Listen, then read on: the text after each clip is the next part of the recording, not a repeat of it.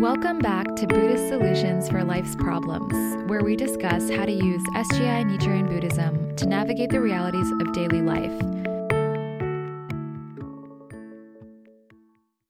I'm Jihi Jolly, reporting from Chicago, where I sat down with Buddhist parents Lonnie and Lisa Young to learn about their family story, because today we're talking about parenting.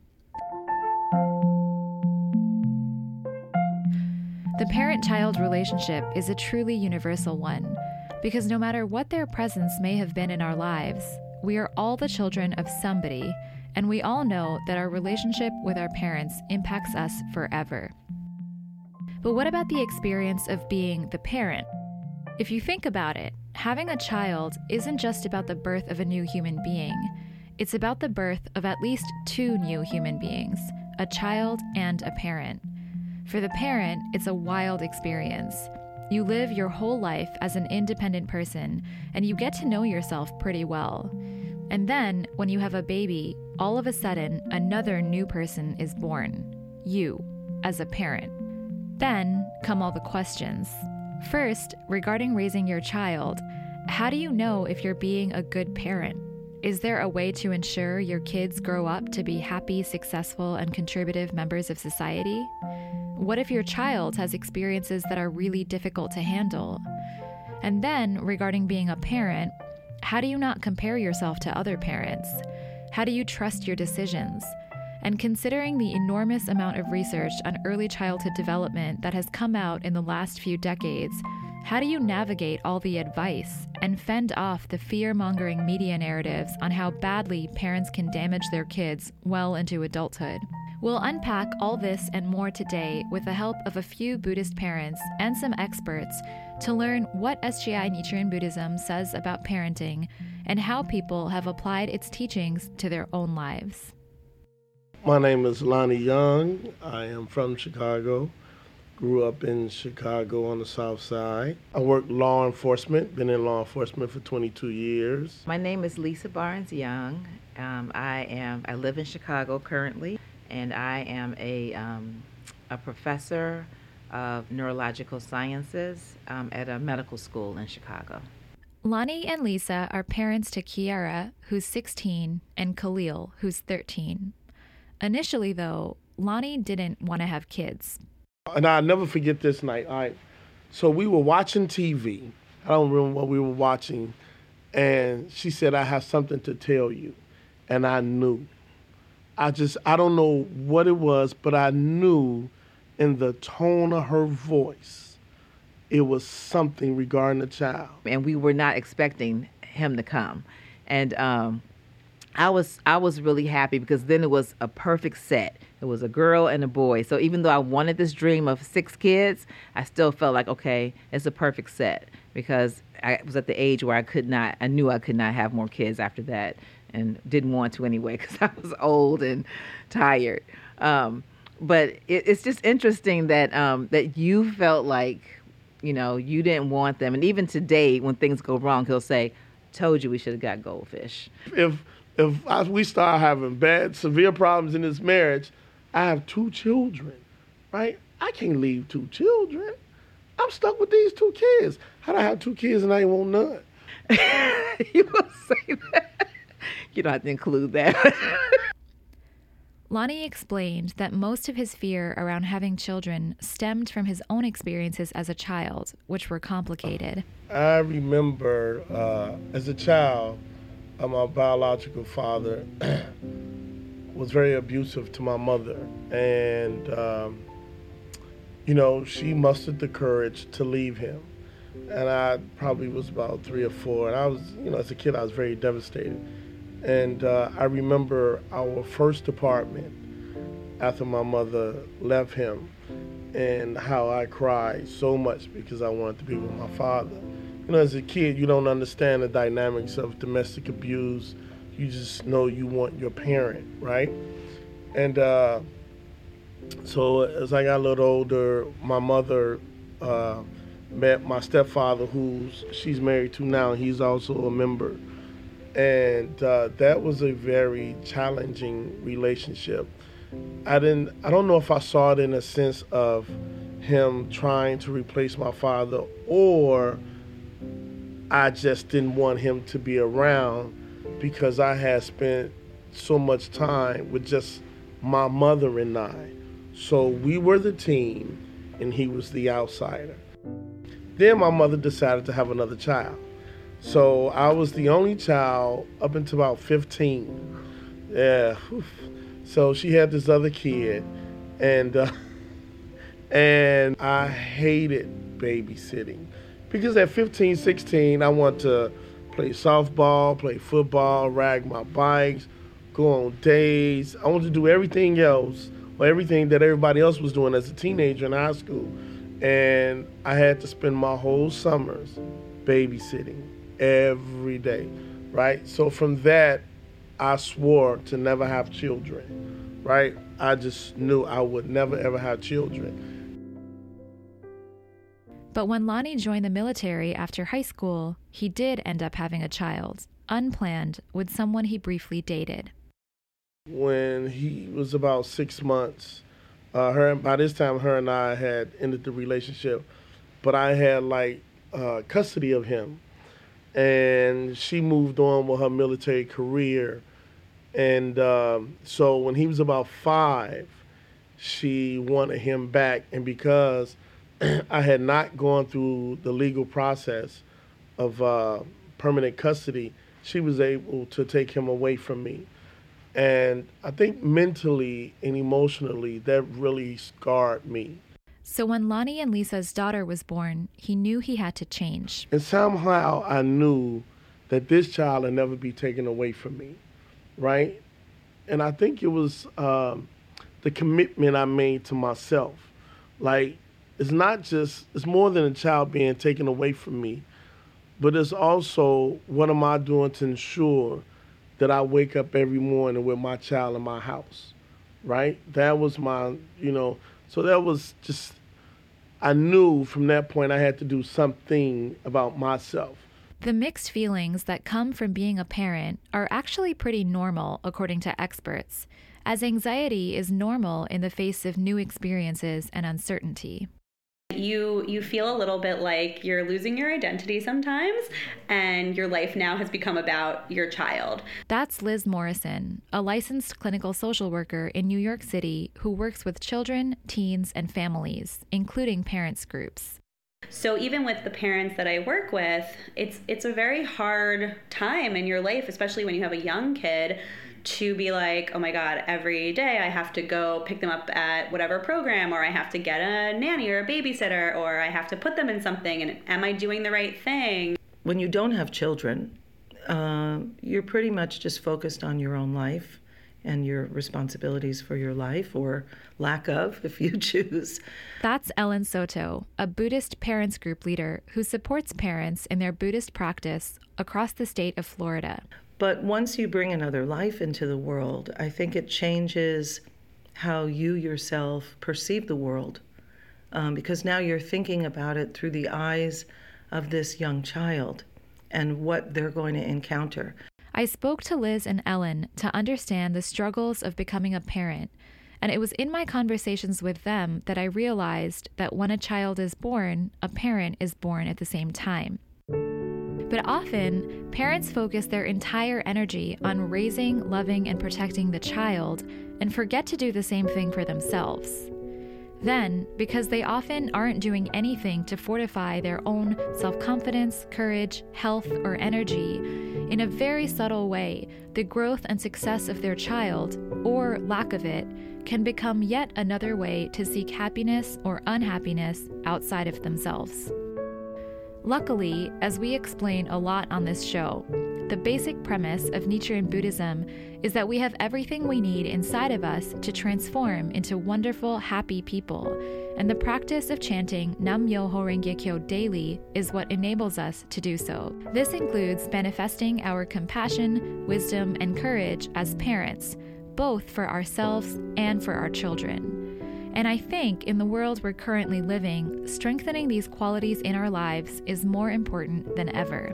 The more people I spoke to for this episode, the more aware I became of the many unique challenges children face in today's world as well. Consider this clip from a TEDx talk from clinical psychologist Dr. Shefali Tsibari. Our children are facing challenges today that we couldn't have dreamed of, and evidence suggests that they are buckling under the pressure. 1 in 5 children in America show signs or symptoms of a psychological disorder. Now that is a hair-raising statistic. 2 years ago, there were over 662,000 children in America that were in foster care. The use of ADHD drugs is on an exponential high, 274% global increase. UNICEF did a study a few years ago and found that American children ranked the second unhappiest. There was a study done in the UK of 30,000 children, and it was reported that 1 in 10 over the age of 8 reported being unhappy on a consistent basis. Something is amiss. We need to sit up, pay attention, and raise our children differently. Her work was recommended to me by a listener who emailed me about her book and shared how much it resonates with Buddhism. And I think her framework is a really useful one to set up what Buddhism says about parenting. It's a familiar thesis. Changing on the inside always comes first. And in this case, no matter what kind of struggle your child may be facing or presenting you with, parents need to be the change. Dr. Tsibari explains that while, of course, parental influence is not the only factor at play in a child's life, the relationship that parents nurture with their children holds transformative power. Ultimately, she argues, most parents don't hurt their children because they're ill-intentioned, but because they hold inherited legacies of emotional baggage from their own relationships, and it's largely unconscious. And kids are basically highly skilled at pushing our buttons. You know, when we pick on our children nonstop, we nitpick at them, why aren't you like this? Why don't you do that? Why couldn't you be more like her? Chances are it's not because they are inadequate, but because we come from a place of inner lack, and we ourselves live under the tyranny of a severe inner critic. You know, our children come to us whole, complete, and worthy. They're happy with 2 sticks, a stone, and a feather. But because we have been conditioned so deeply in an unconscious manner, so severed from our own sense of presence, wholeness, attunement, and sense of self and abundance, that we project a sense of lack onto them, and we teach them, do not depend on your sense of self for worth and value, but look outward. Look to the Ferrari, the corporate corner office, to the casino, to the pill, to the bottle, to the needle, to spouse number 1, 2, and 3, to where you live, to where you graduate from. Because we are severed from a sense of being, we are consumed by doing. So how do parents evolve, whether it's out of their own insecurities or to rise to the challenges of the society we currently live in?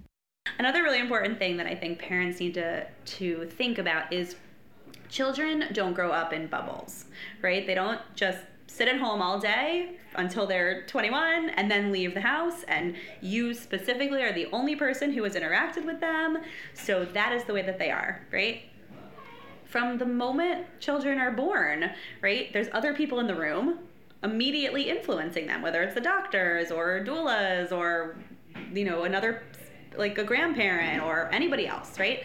And then you start to take them to classes, or you start to have them interact with other kids, and you start to, then they go to school, right? And like, so immediately your influence only becomes one piece of the puzzle. My grandmother used to say, when they're young, they heavy on your heart. When they old, they heavy on your mind. So, and to me, you know, like when they small, you know, it's your heart pounds 10 times faster because you see them, you hold them, and you just want to keep them close to your chest, right? But when they get older and they want to do their own things and have their own friends and do what their friends do and go out into the world, you know, I'm racking my brains like, did I give them all the best lessons? And I have a coworker, we were talking yesterday, and his daughter just went off to college, and asked him, how do you share stories with your daughter about what we do and what happens in the world to young ladies that have oblivious to what's going on in society, right? Because as a parent, we protect our children from the horrors of society, especially when you have a parent that's in law enforcement. You know, you just really keep them nested, right? But I always wonder am I hurting her, keeping her nested, and him, or do I just say, here, this is what the world has to offer? So for me, it's always about them making the best decision to make sure they protect it.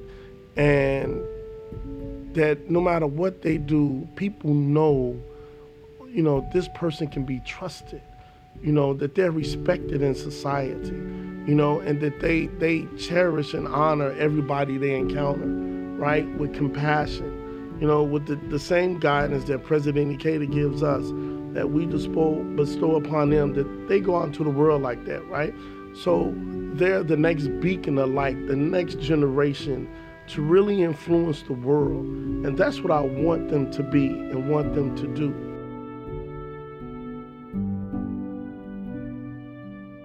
What Lonnie is describing is one of the biggest contributions that I think Ikeda has made to helping explain Buddhism in modern society, which is this: a natural extension of the Buddhist belief in the dignity of all life is that young people should be treated and nurtured as fully endowed human beings who have a great mission in society.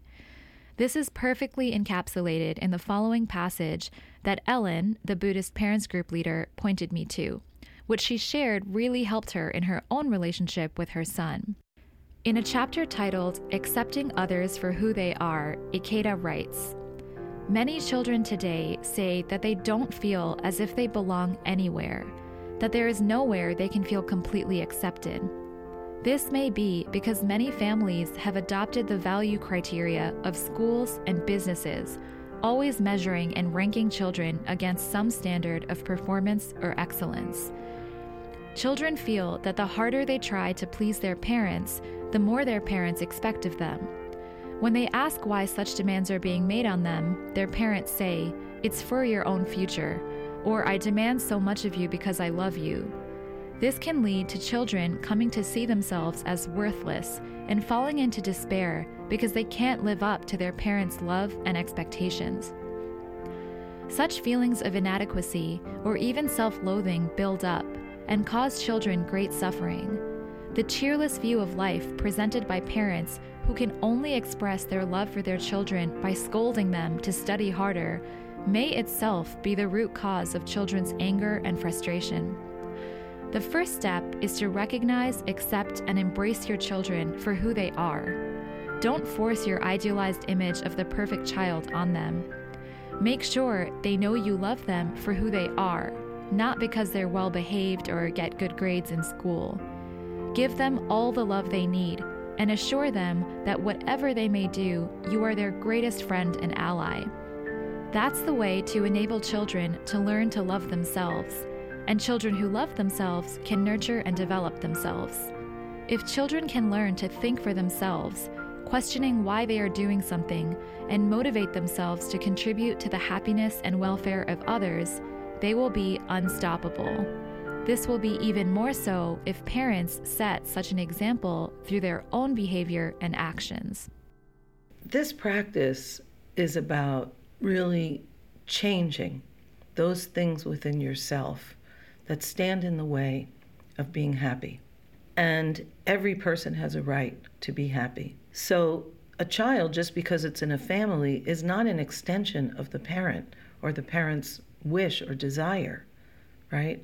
And so my issues, my weaknesses, the things that I have to work on that not only stand in the way of my own happiness, but also in the happiness of another person, I have to kind of get out of the way. My practice enables me to recognize what those things are. I think before I practiced, I could not see what my weak spots were. You know, what behavioral things that I do or ways of thinking that I have that actually impede my own advancement. So as you start to practice Buddhism and you awaken to the real inherent dignity of your life, you also are able to awaken to the inherent dignity of every other person's life, right? And it doesn't matter if a person is 2 or 5 or 25. I think the biggest challenge in being a parent for me, because there's many, the biggest one has been having to have the courage to protect them. You know, courage is a foundation of our practice, right? And we chant to bring out that courage. And I used to say that I don't have any courage. But I, through studying Buddhism and through growing up in this practice, I realized that everybody has courage, but you have to be able to tap into it to bring it out. Like, so say there's something happening at school, and I have to stand up to a teacher or an administrator. That takes courage. And sometimes I would try to preserve the relationship with that other person, right? And maybe not be as forceful as I should. And then I would beat myself up, afterwards, like, man, I should have said this to that person or done this for that. Was my husband who would just bust in the door and like, don't you ever do that to my child. And I don't have that. And so for me, that has been a challenge. The other challenge has been with my daughter. I guess not being so controlling with my daughter, like knowing that she has her own path because, she's 16 and, even before she was 16, like I say, she's been fiercely independent. She wants to be her own person.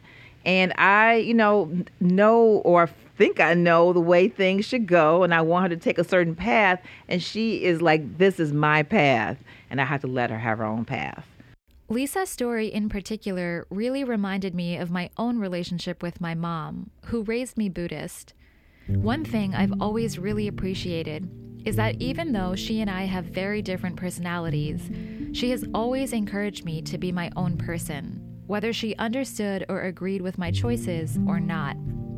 Recently, I asked her if it was difficult for her to do that. She shared that she definitely chanted about it and ultimately realized it was her benefit that I was so different, and our relationship was one she could really learn from. And then she reminded me of one of her favorite poems by the Lebanese poet-philosopher Khalil Gibran. It reads, "Your children are not your children. They are the sons and daughters of life's longing for itself. They come through you, but not from you. And though they are with you, yet they belong not to you. You may give them your love, but not your thoughts, for they have their own thoughts. You may house their bodies, but not their souls, for their souls dwell in the house of tomorrow, which you cannot visit, not even in your dreams." This echoes something that I read in Ikeda's book, Happy Parents, Happy Kids, where he says, "Children are messengers from the future. We have no choice but to entrust our world to them. I trust children. I believe in their ability to grow and develop. Every child possesses a unique and important mission. For this reason, I treat children with respect, and I give my all in doing so." To do this on a daily basis, my mom explained, parents can chant to bring out their own deep respect for themselves as parents. Basically, she said, we might think we're loving our kids, but we aren't really if we can't love ourselves. And you have to love yourself as a parent until the day you die. In this sense, another way to think about chanting Nam-myoho Renge Kyo is that it's a practice to help us develop our ability to love both ourselves and others. The one that makes me do the most human revolution is my son. I don't know, maybe because my oldest son, I didn't have the opportunity to raise him into a young adult. So I have this desire to like really be strong with him, right? To really connect with him, to like really guide him, right?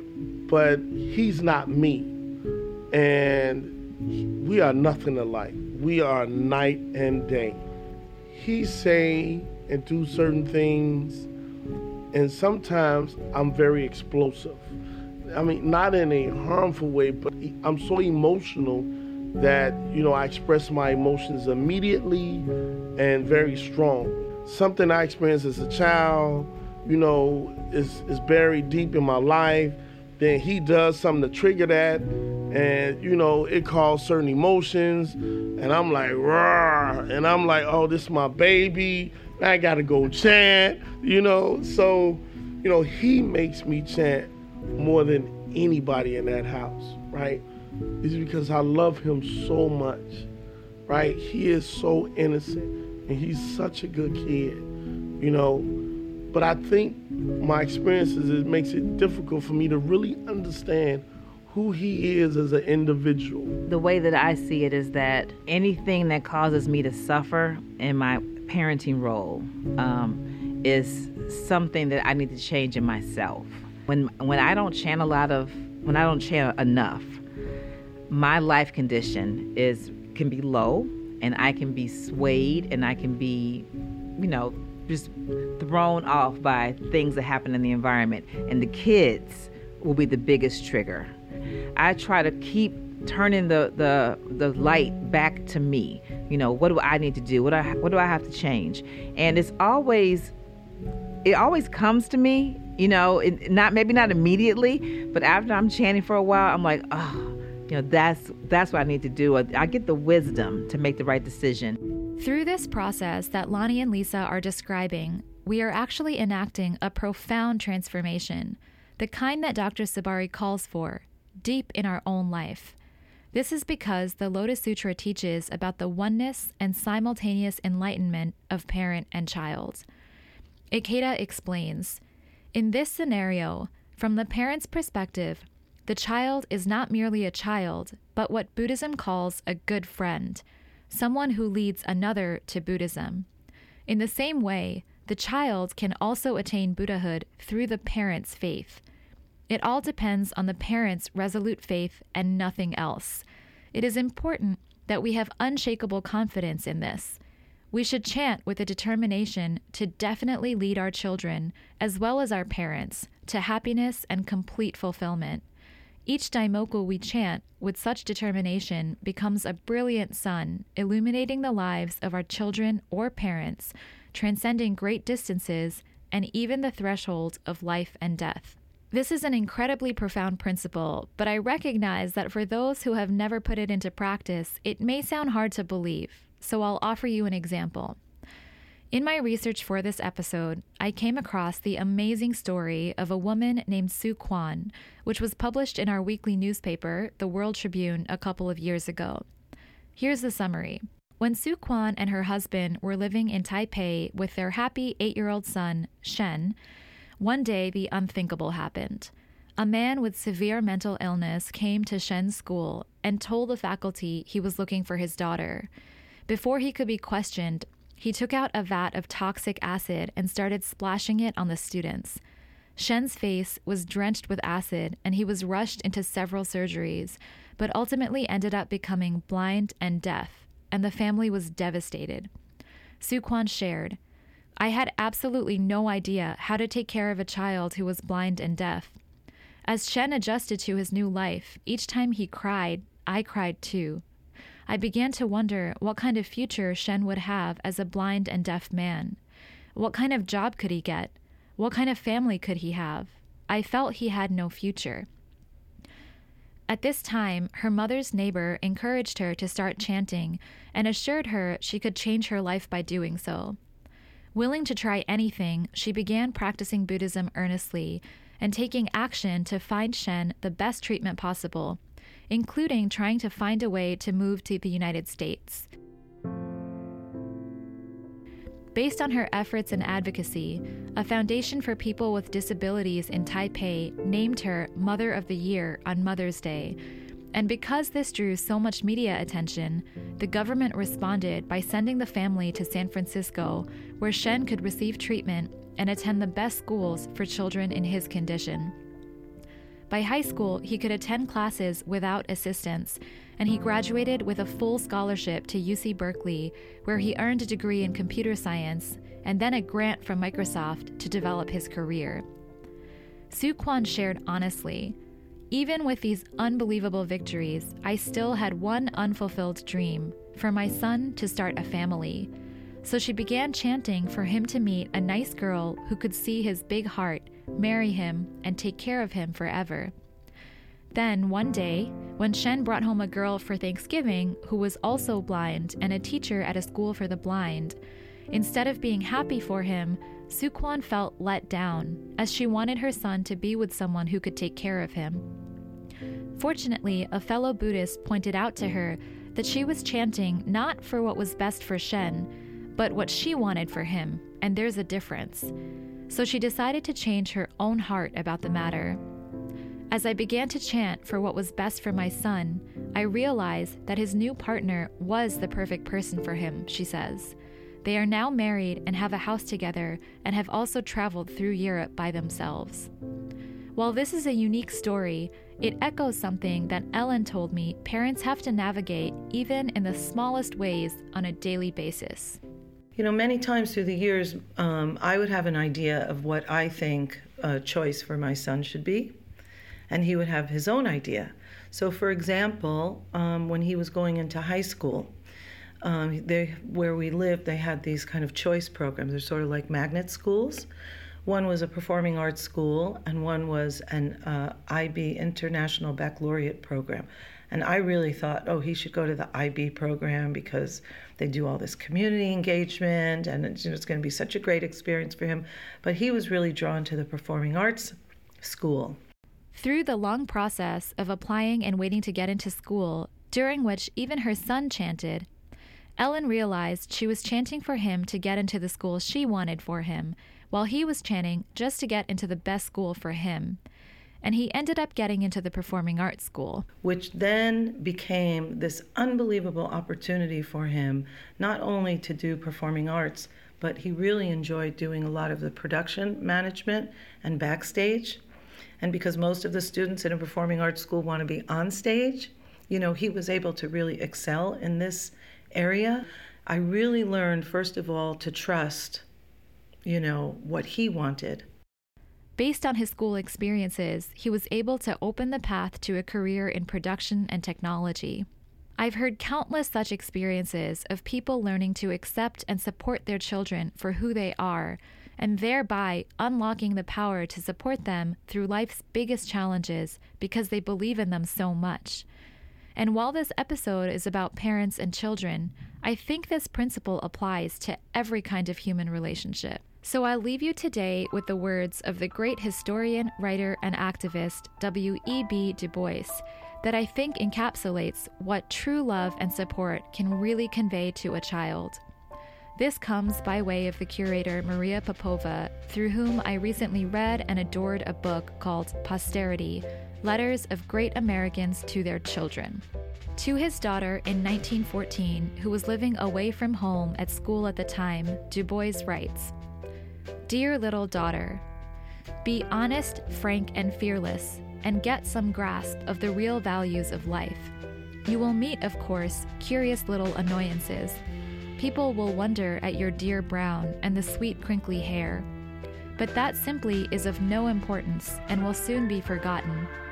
Remember that most folk laugh at anything unusual, whether it is beautiful, fine, or not.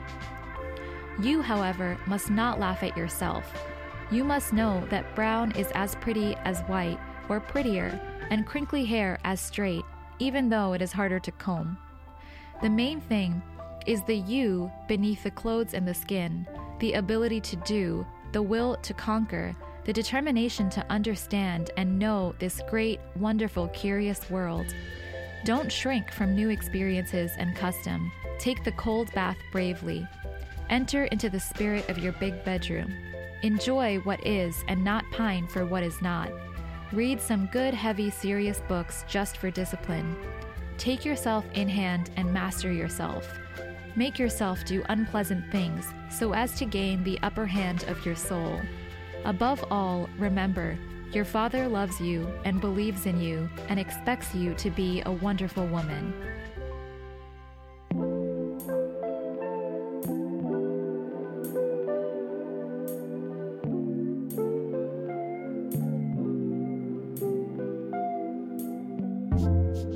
Next time, we'll be talking about how Buddhism applies to the creative process. As always, if you like what you've heard, please leave us a rating or review, and feel free to contact me with questions or suggestions at podcast@sgi-usa.org.